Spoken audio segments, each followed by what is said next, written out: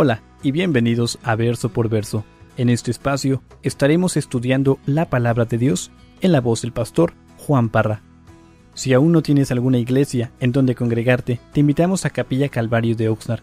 Estamos localizados en el 1925 Eastman Avenue, en la ciudad de Oxnard, California.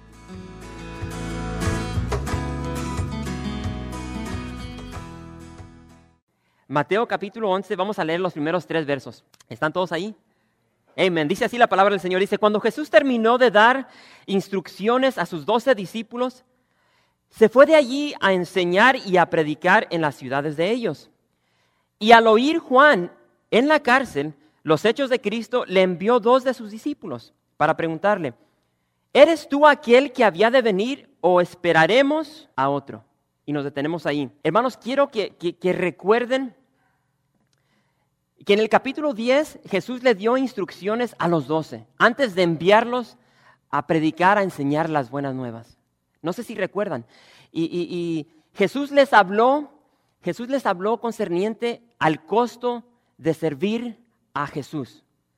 Y no sé si recuerdan, ese fue el mensaje donde los que nos están visitando no se vayan a asustar. Fue el servicio que tenía aquí las cervezas, la droga, una imagen. Y hablamos sobre el costo, la dificultad que es para nosotros servir a Jesús. Y hablamos de que no es color de rosa cuando llegamos a los caminos de Jesús.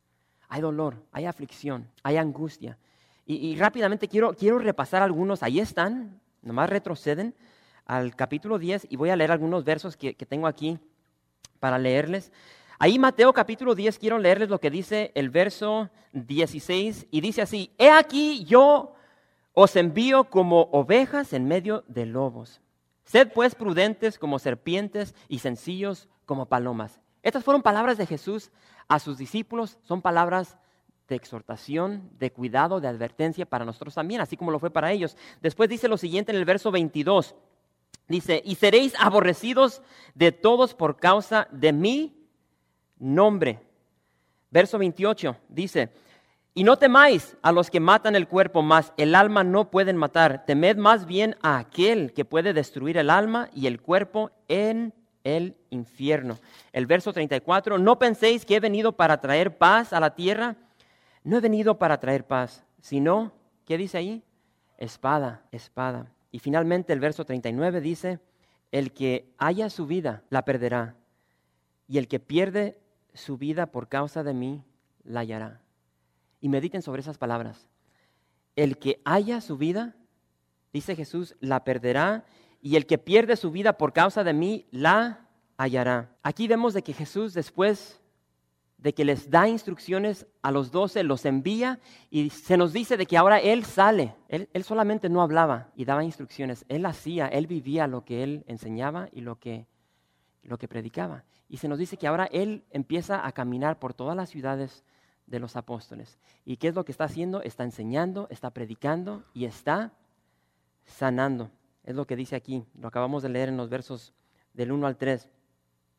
Pero se nos dice que mientras Jesús está haciendo esto, alguien escucha de los hechos de Jesús. Y se nos dice que Juan el Bautista, que vimos en el capítulo 3, ahora es mencionado, y se nos dice que Juan el Bautista escucha lo que Jesús está haciendo. Pero se nos dice aquí de que esas noticias le llegan en la cárcel. Hermanos, Juan el Bautista está encarcelado. Y dice la palabra de Dios que Juan envía a 2 de sus discípulos para preguntarle algo a Jesús. Hermanos, Juan el Bautista conocía el costo de seguir a Jesús. El historiador Josefo nos dice de que Juan el Bautista se encontraba en este tiempo en el Mar Muerto. Había un castillo allí que llevaba el nombre de Machaerus, un horrible castillo donde metían prisioneros. Y Josefo nos dice que este es el lugar donde se encontraba Juan el Bautista. Se cree que Juan el Bautista enseñó aproximadamente 18 meses antes de que fue encarcelado y ya lleva varios meses aquí en la cárcel. Y tenemos que entender algo, hermanos. Yo no sé cuántos de ustedes han estado en la cárcel, en la prisión. Hay soledad dentro de la cárcel, en la prisión. Yo por la gracia de Dios no he caído en la cárcel. Y yo cuando voy y visito presos, hermanos, estoy detrás de un vidrio y se siente, se puede palpar esa soledad. Puedes ver en el rostro de estos muchachos, de estos señores, tristeza, angustia. Una sola vez nos llevaron por todas las celdas y yo quería salir corriendo de ahí. Se siente una opresión. Es algo horrible. Juan el Bautista era un hombre libre. Era un hombre libre que vivió de una manera extraña. Digo extraña porque no era común, no era como la vida de los demás. Él vivió en el desierto. Tenía una forma distinta de vestirse, tenía una forma distinta de comer. Era de esos hombres que salían el día de hoy al campo. Yo no sé cuántos de ustedes tienen padres que les encanta ir al cerro. Tengo yo, mi papá de 70 años, y a esta edad todavía sube diario al cerro. Y así era Juan. Le gustaba salir y respirar ese aire del desierto, donde él ministraba, donde predicaba. Él amaba la verdad, predicaba un mensaje de arrepentimiento, pero ahora se encuentra en una celda. En una celda de oscuridad, se encuentra deprimido, se encuentra solo y es en esta circunstancia donde le llegan las noticias de que Jesús continúa con su ministerio. Jesús sigue enseñando, predicando y sigue sanando. Y en esta condición que está consumiendo su ser, empieza a dudar. Y él envía a 2 de sus discípulos para hacerle una pregunta a Jesucristo. Hermanos, la duda tiene poder. Yo no sé cuántos de ustedes han dudado de su fe, han dudado tal vez de un cónyuge, pero traten de visualizar a Juan el Bautista en esta soledad, en esta celda, y comienza Juan a preguntarse, si Jesús tiene poder para sanar lepra, si Jesús tiene poder para sanar parálisis, si Jesús tiene poder para sanar enfermedades, si Jesús tiene poder para echar fuera demonios, si Jesús tiene poder para calmar las tempestades, si Jesús tiene poder para resucitar muertos, si Jesús tiene poder para darle vista al ciego, ¿por qué sigo yo aquí en esta cárcel? ¿Por qué sigo yo aquí en esta depresión? ¿Por qué sigo yo aquí en esta soledad? ¿Por qué sigo yo aquí en estas tinieblas, en esta oscuridad de esta celda? ¿Por qué sigo yo aquí? Yo, su hijo, su precursor, su primo. Yo no sé si sabían que Juan y Jesús eran primos. Y esta duda está consumiendo el corazón, la mente del gran Juan el Bautista. Y hermanos, quiero que sepan, quiero que recuerden de que Juan el Bautista no era un hombre común. Si recuerdan, él fue único. Su madre era estéril. Él tuvo un nacimiento único, tuvo un nacimiento milagroso. Juan el Bautista fue aquel que dijo, he aquí el Cordero de Dios que quita el pecado del mundo. Cuando él vio a Jesús dijo, ese es el Mesías. Ese es Dios encarnado. Fue Juan quien bautizó a Jesús. Juan el Bautista estuvo presente cuando los cielos se abrieron y descendió el Espíritu Santo en forma de paloma. Él vio esto. Él escuchó la voz de Dios el Padre, cuando esa voz del Padre descendió como un trueno y dijo, este es mi Hijo amado en quien tengo complacencia. Él vio esto, él escuchó esto. Fue Juan quien dijo, es necesario que yo mengüe y él crezca.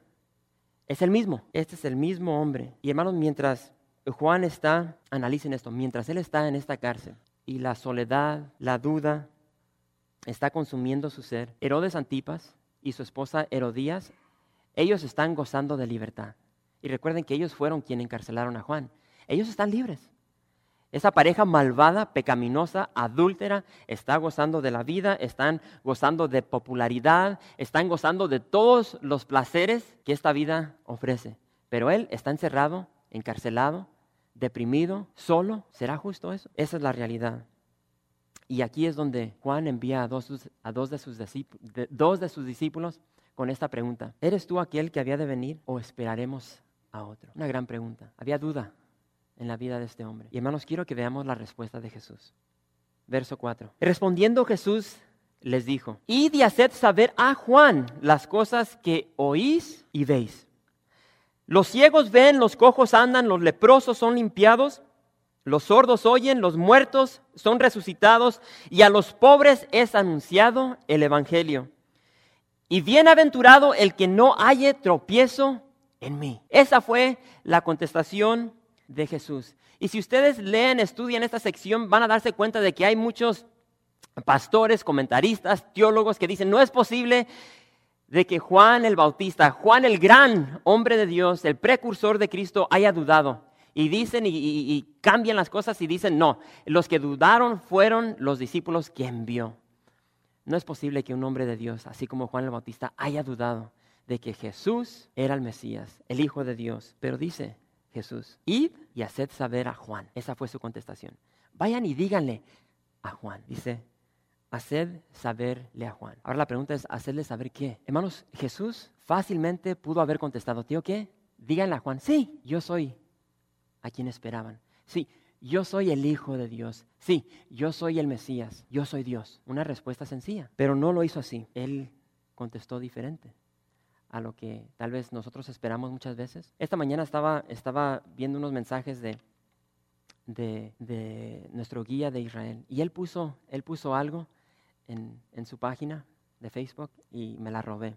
Y la quiero compartir con ustedes. Él puso lo siguiente, no sé si las alcanzan a ver. Las cosas no se dicen, se hacen, porque al hacerlas se dicen solas. Jesús les dice a estos discípulos, escuchen las cosas que se están diciendo de mí, pero ustedes también quiero que vean no solamente lo que digo, sino lo que hago. Escuchen lo que dicen de mí, pero ustedes vean lo que hago. Mis hechos hablan por sí mismos. Y por eso dice ahí en el verso 5, los ciegos ven, los cojos andan, los leprosos son limpiados, los sordos oyen, los muertos son resucitados y a los pobres es anunciado el evangelio. Hermanos, ¿qué estaba diciendo Jesús? Jesús les está declarando verdad. A estos dos discípulos Jesús les declara verdad, les está predicando, les está dando palabras donde se está cumpliendo la palabra de Dios, se está cumpliendo profecía. Jesús está agarrando a estos discípulos y los está llevando a esa fuente inagotable de confianza, de fe, de ánimo, de gozo, de vida. Como le dije, él fácil pudo haber dicho, sí, yo soy. Pero dice, no, vengan para acá. Y los lleva a esto. Jesús los está trayendo a sí mismo.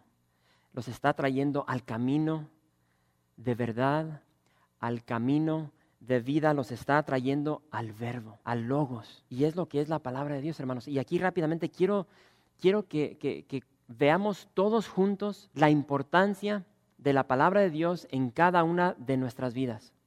¿Están listos? Y nos vamos rápido. Hermanos, la palabra de Dios nos limpia. Y no me voy a salir del Salmo 119. La palabra de Dios nos limpia. El Salmo 119, el verso 9 dice, ¿con qué limpiará el joven su camino? Respuesta, con guardar tu palabra. La palabra de Dios nos limpia.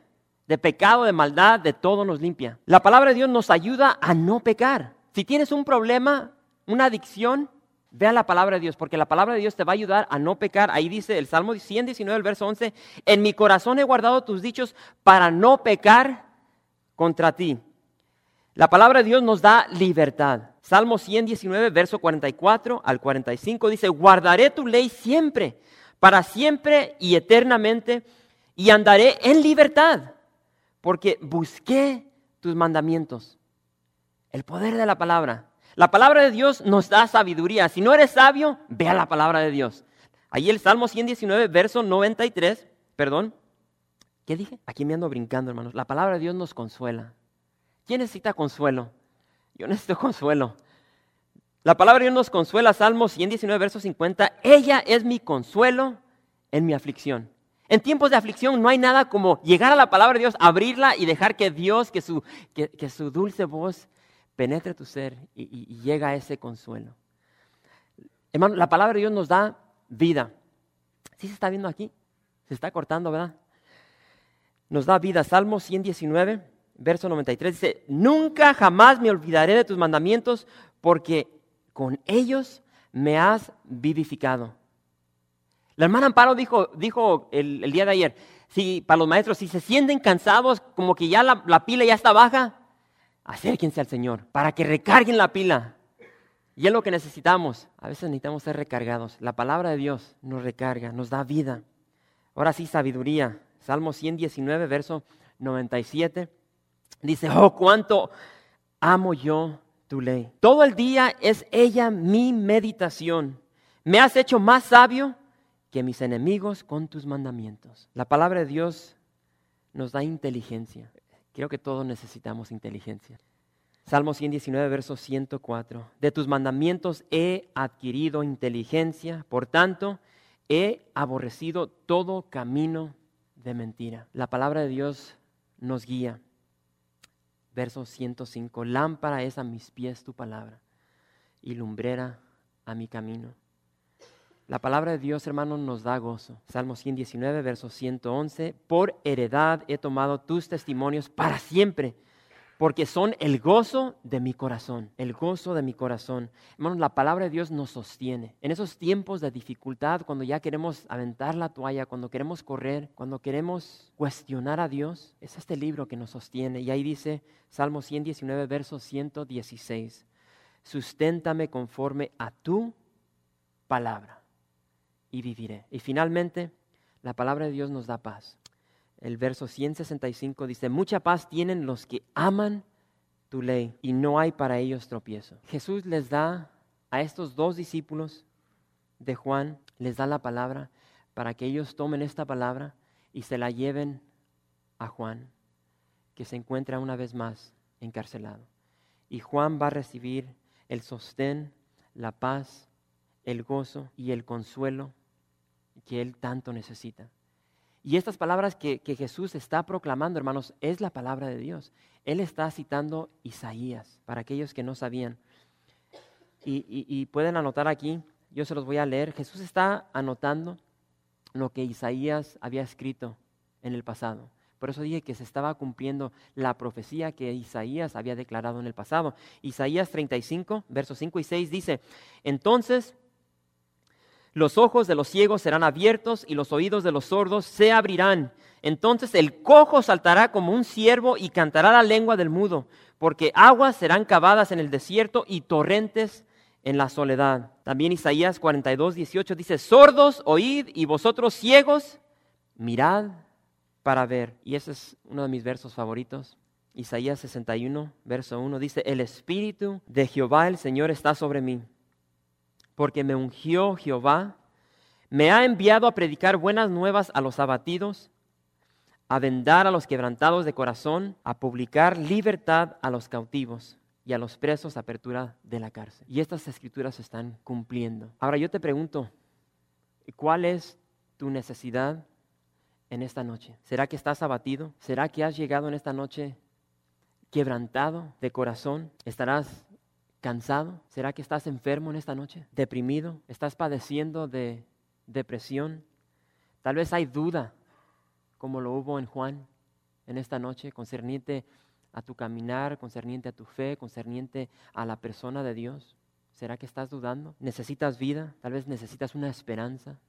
Tal vez necesitas el perdón de tus pecados. Jesús te dice en esta noche, venid a mí. Si estás en esta noche trabajado, si estás en esta noche cargado, ven a mí y yo te voy a hacer descansar. Y esto quiero que pongan atención. Cualquiera que sea tu necesidad, cualquiera que sea tu aflicción, Jesús no te promete sacarte de la aflicción. Jesús no te promete sanar tu enfermedad. Jesús no promete sacarte de la tormenta en la cual estás pasando, pero sí te promete caminar contigo. Él promete estar siempre contigo. Él te promete paz, te promete sostén, te promete consuelo, te promete gozo y fortaleza para caminar en medio de la aflicción, en medio del dolor. Porque quiero que sepan que, hermanos, Jesús no libertó a Juan el Bautista. Su hijo, su precursor, el que preparó su camino, su primo, se quedó en esa cárcel. No fue libertado por Jesús.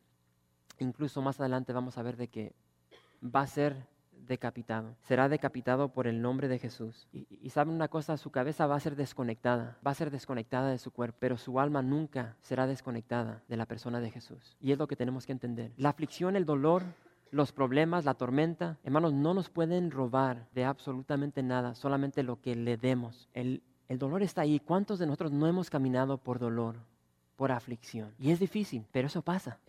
Y si llega a la muerte, como va a llegar a Juan el Bautista, está bien, no se le ha quitado nada, no ha perdido absolutamente nada, porque el segundo que fue decapitado, él entró a la presencia de Dios. Y aquí vemos cómo se empieza a conectar lo que Jesús dijo en el capítulo 10 y se conecta con lo que estamos viendo aquí en el capítulo 11. Jesús dijo lo siguiente: bienaventurado es el que no halle tropiezo en mí. Es lo que dijo en el verso 6. Bienaventurado es el que no halle tropiezo en mí. Las tormentas, la aflicción, el dolor, la duda, la muerte, la soledad, los tropiezos tienden a separarnos de Dios, tienden a alejarnos de Dios, tienden a causar que el Hijo de Dios abandone a Dios. Y esos son otros significados para la palabra tropiezo, abandono, ser alejados. Y Jesús nos declara que no debe ser así con los hijos de Dios. Bienaventurado el que no haya tropiezo en mí. Jesús dice, bienaventurado el que no me abandona en medio de la aflicción. Bienaventurado el que no se aparta de mí en la aflicción. Hermanos, fue la palabra de Dios, fue la palabra que Jesús dio a esos 2 discípulos que le ayudaron a Juan el Bautista permanecer firme en la situación, en esa cárcel, en esa soledad, en esa depresión. Esa palabra de Isaías fue lo que los sostuvo firme para pararse y poder ser decapitado. La palabra que Jesús dio. Y saben una cosa, nosotros somos como Juan el Bautista. ¿Por qué como Juan el Bautista? Porque nosotros padecemos de dolor, nosotros padecemos de aflicción, nosotros padecemos de enfermedad, de soledad, de depresión, de duda y muchas cosas más. Pero tenemos que entender de que la palabra de Dios es nuestro remedio para todo lo que llega a nuestra vida. Pero no solamente somos como Juan el Bautista, también somos como esos 2 discípulos, porque ellos pasaron tiempo con el Maestro, ellos pasaron tiempo con Jesús y Jesús les impartió vida, les impartió esperanza, verdad. Y esa verdad, ese sostén, esa vida, ellos la llevaron y se la dieron a Juan el Bautista. Y nosotros somos igual. Nosotros tenemos que recibir de ese logos, de esa vida, de esa verdad, de ese sostén, llenarnos de ella y llevarla a otras personas que están pasando por aflicción, por necesidad. Y ven el ciclo, cómo corre. En esta noche, tal vez estás padeciendo dolor, aflicción, estás pasando por una tormenta. Hermanos, Jesús está aquí. Jesús está aquí. Y Él quiere tocarte. Él quiere darte lo que tú necesitas en esta noche. Yo no sé cuál es tu necesidad, pero Él está aquí. Así como estuvo para su primo Juan, Él está aquí para ti. Y ahora lo que vamos a hacer es, vamos a finalizar, no traigo mi reloj, vamos a finalizar con oración. Cualquiera que sea tu necesidad, tráela a Jesús. Así como Juan trajo esa duda a los pies de Jesús, y recibió lo que él necesitaba para esa aflicción, para esa necesidad, tráesela a Jesús. Y Jesús te va a escuchar y te va a responder. Eso cualquiera que sea tu necesidad. Tal vez nomás quieres pasar tiempo con Jesús, hazlo. Gracias por visitar calvariooxnard.org. En este sitio web podrás encontrar información fresca cada semana, como los servicios previamente grabados, los cuales están disponibles para ti, para que los puedas escuchar en cualquier momento. Estamos seguros que este material será de gran edificación espiritual para tu vida y para tu familia. La visión de Capilla Calvario de Oxnard es ser como Jesús, aprendiendo y viviendo la palabra de Dios.